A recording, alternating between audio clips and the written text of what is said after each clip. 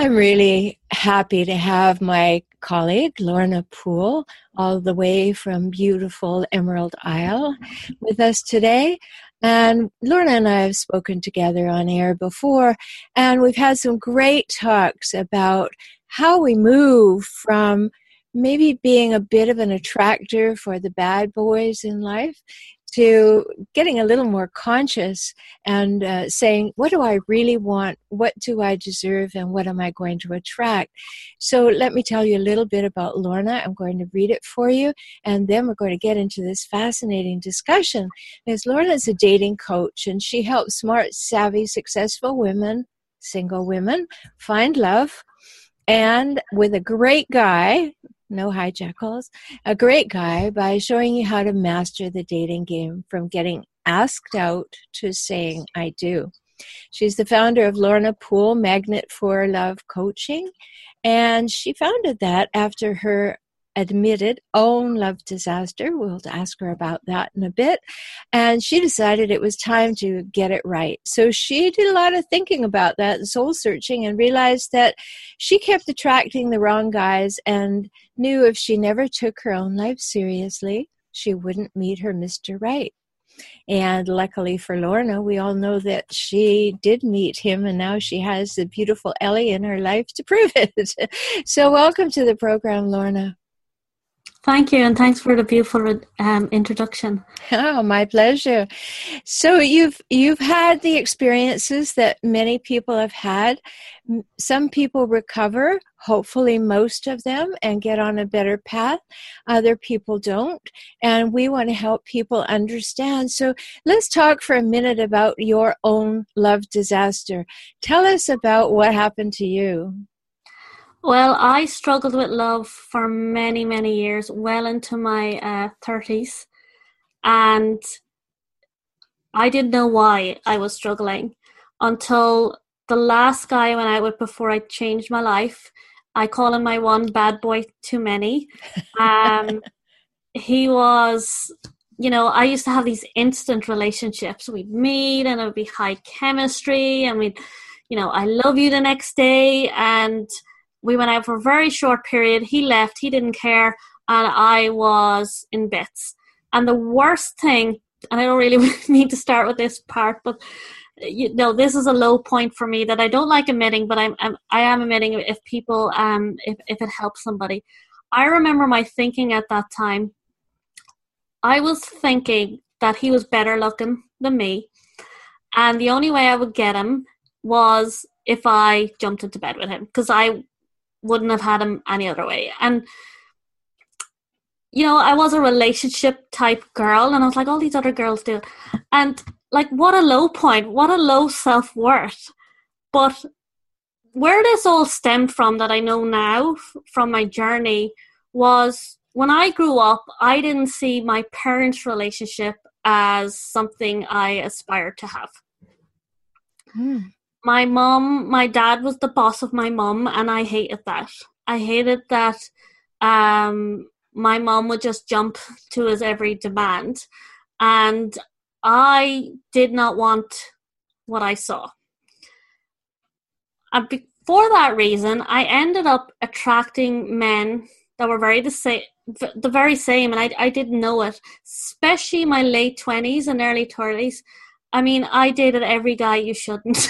And when I think back, I got myself in very dangerous situations, but lucky for me, I got out. But my father was controlling, and he was the boss of my mother. And, I'd love to share some of the signs that I saw when I was young that I know now. And one of them was he wouldn't let my mom go visit her sisters or her mum. There was always a fight if she wanted to go visit anybody. And if she did go visit somebody, she would do it when he was working long hours hard, and he wouldn't find out. He was in control of the finances, so my mum was left kind of ignorant, kind of dependent on him. And that's a very big sign of control. She was dependent on him for her living. And I feel controllers do that.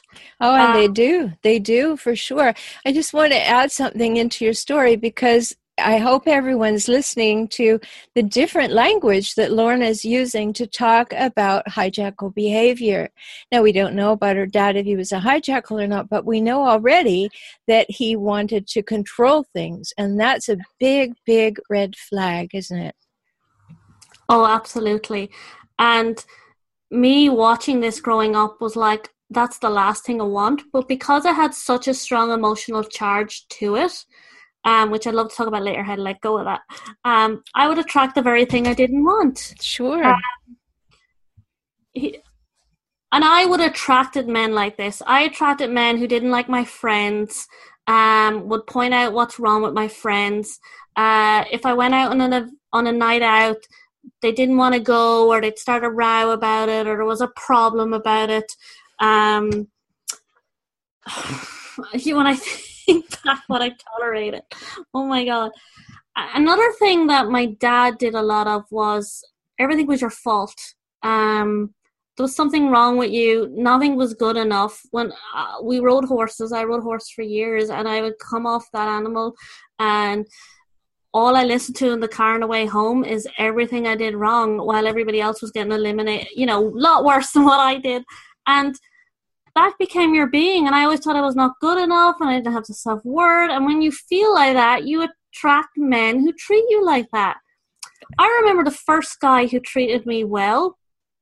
I nearly threw up in the toilet because it was so foreign to be treated nicely. Oh, my. It was so...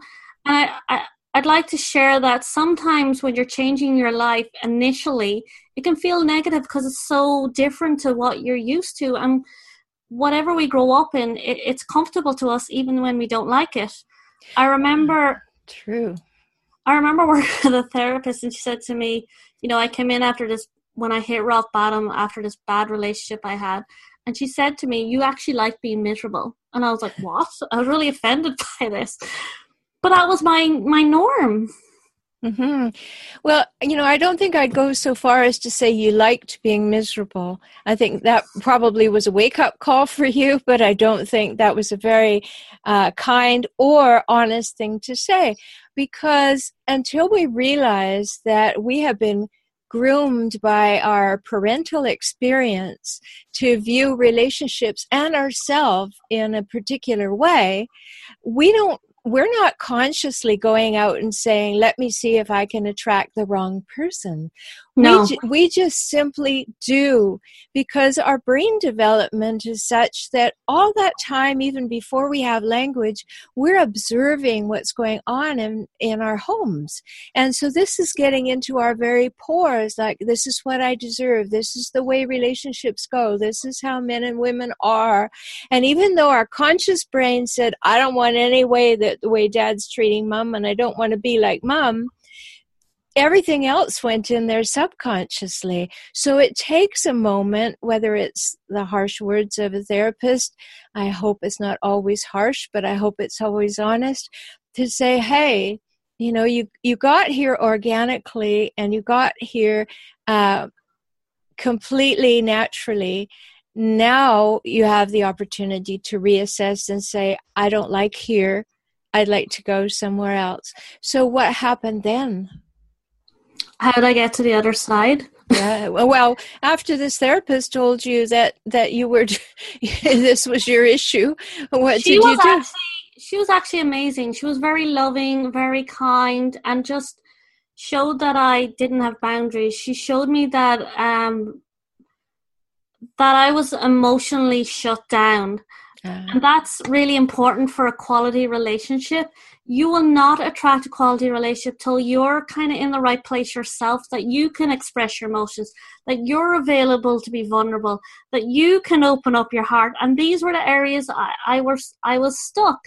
And she used to ask me about my, into the past, and I would go blank. It was really, really shut down I was. And I remember her sharing, and this is what's very powerful for people changing their life, I remember her sharing with me to feel my feelings, even the ones that were painful that I didn't want to feel.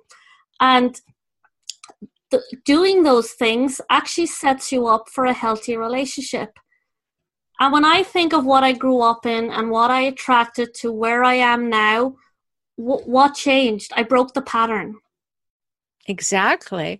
And that's what's so important, and what a wonderful job she did to be able to show you that you were in that subconscious, unconscious pattern. And so you were just following along with what your life so far had dictated. And she told you had choice, that you could, in fact, get in touch with your feelings. So if any listeners are realizing that they've shut down in order to protect themselves, because that's what we're doing, is just recognize that, okay, feelings hurt, but feelings aren't bad. There's a really good post that Lee Nielsen posted about love does not hurt. It's not being loved that hurts. And I used to find this very, very powerful. But, I growing up thought men were horrible. They were bad. They were mean. There's no nice ones. All the typical things you hear. They lie, they cheat. And when you think like that, you'll gather evidence that shows you that. I remember being with a friend one time, and she was telling me how this married guy wanted to be with her, and and she's like, "What will I do about it?" And I said, "Get out of there." But anyway, I changed my life at this stage. And she said, "Oh, but I like him." And I was like, "Okay, why do you want to stay there?" And she goes, "I don't want to get hurt." And the interesting thing about that is that situation is setting her up to be hurt, and when we live in that feeling of getting hurt, we attract situations into our life that give us this, that create the very same thing we don't want, until we shift that. Yes, and that shift is the moment when the light comes on, and all of a sudden we say, "Oh my, I've been going down this pathway because it's the only pathway I knew, and I had been trained carefully that I didn't deserve better." Like thinking of your friend, well, she didn't expect that these people who were already hurting her, she says she doesn't want to leave them because she doesn't want to be hurt. And she needed to see the opposite of that. She was being hurt every single minute she was in that relationship. And that's a real issue. So we want to talk about that further and to explore what we can do to move from one side, which is I'm attracting what I don't want, and yet I don't know how to attract what I do, to I'm attracting what I do want, and life is in complete happy mode. And so we're going to talk about that further. Yeah, how I started